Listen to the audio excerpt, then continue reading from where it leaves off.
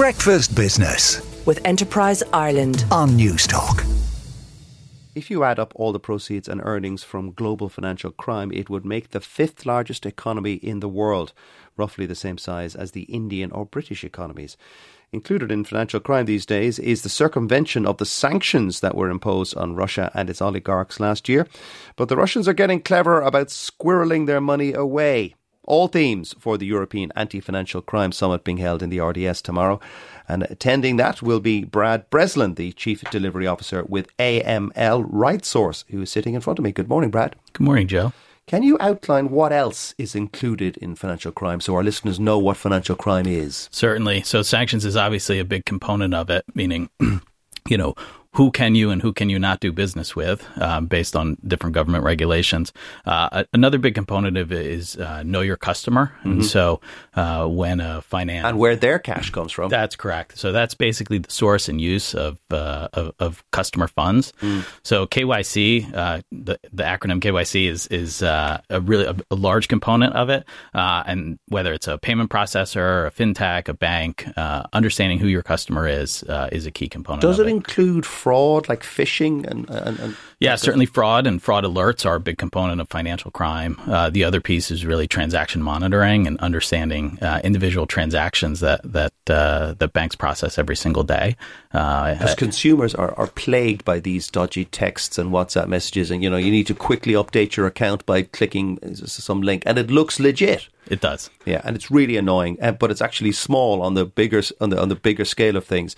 The scope and scale of financial crime is so huge. What's your number one concern, Brad, when it comes to financial crime globally? I think right now sanctions is a hot topic, and understanding the challenges in enforcing the different sanction regimes, whether it's the U.S. sanctions, EU, UK, there's definitely considerable nuance in them. I think a great example is following the invasion of Ukraine last year, there were over 3,000 sanctions issued, and the European Commission issued a frequently asked questions document in response to the sanctions that were issued.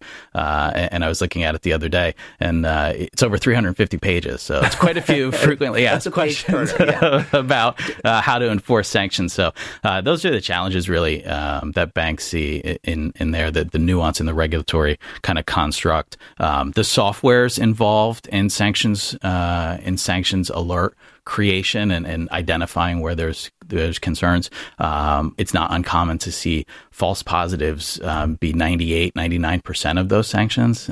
So the software might think, oh, this looks suspicious, but it is not.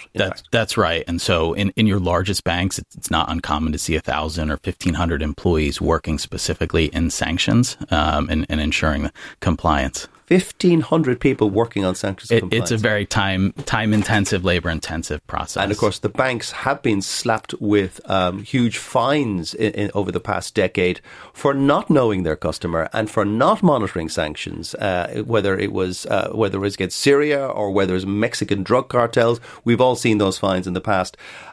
What are the Russian oligarchs doing to kind of avoid or circumvent these sanctions? Yeah, there's a couple things, and one goes back to the KYC piece that we spoke about earlier. The use of shell companies is very prominent among Russian oligarchs.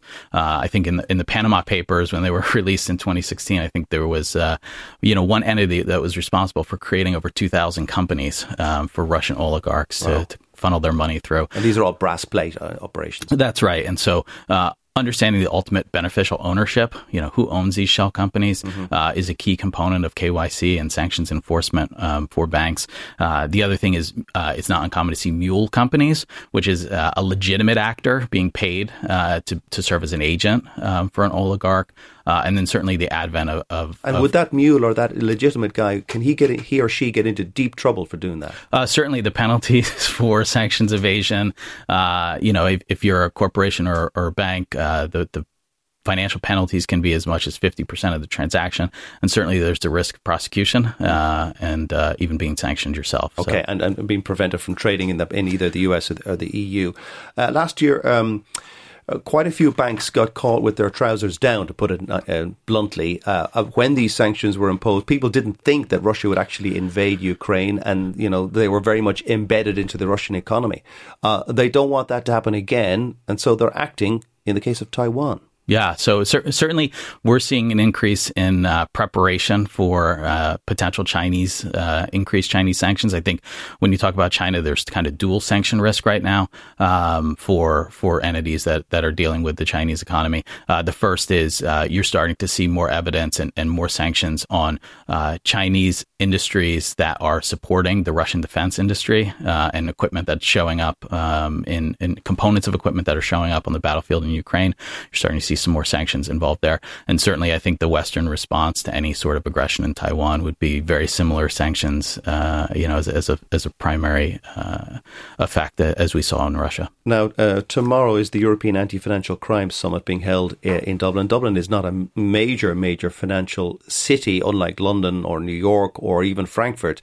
But what would you guys be talking about? Well, we're talking about all sorts of things. Sanctions will be a hot topic, really around technology. And I think AI is something that a lot of banks are looking at. How do we deploy AI to kind of create better outcomes, more consistency in outcomes? There's a lot of risk sometimes being a first mover from a technology standpoint. But to a prior comment, Joe, this is a very labor intensive, time intensive, but it's not discretionary. And so it's a requirement of most corporations and banks.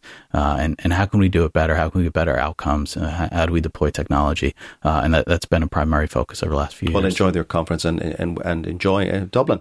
Brad Breslin there, the Chief Delivery Officer with AML Right Source. Breakfast Business with Enterprise Ireland on News Talk.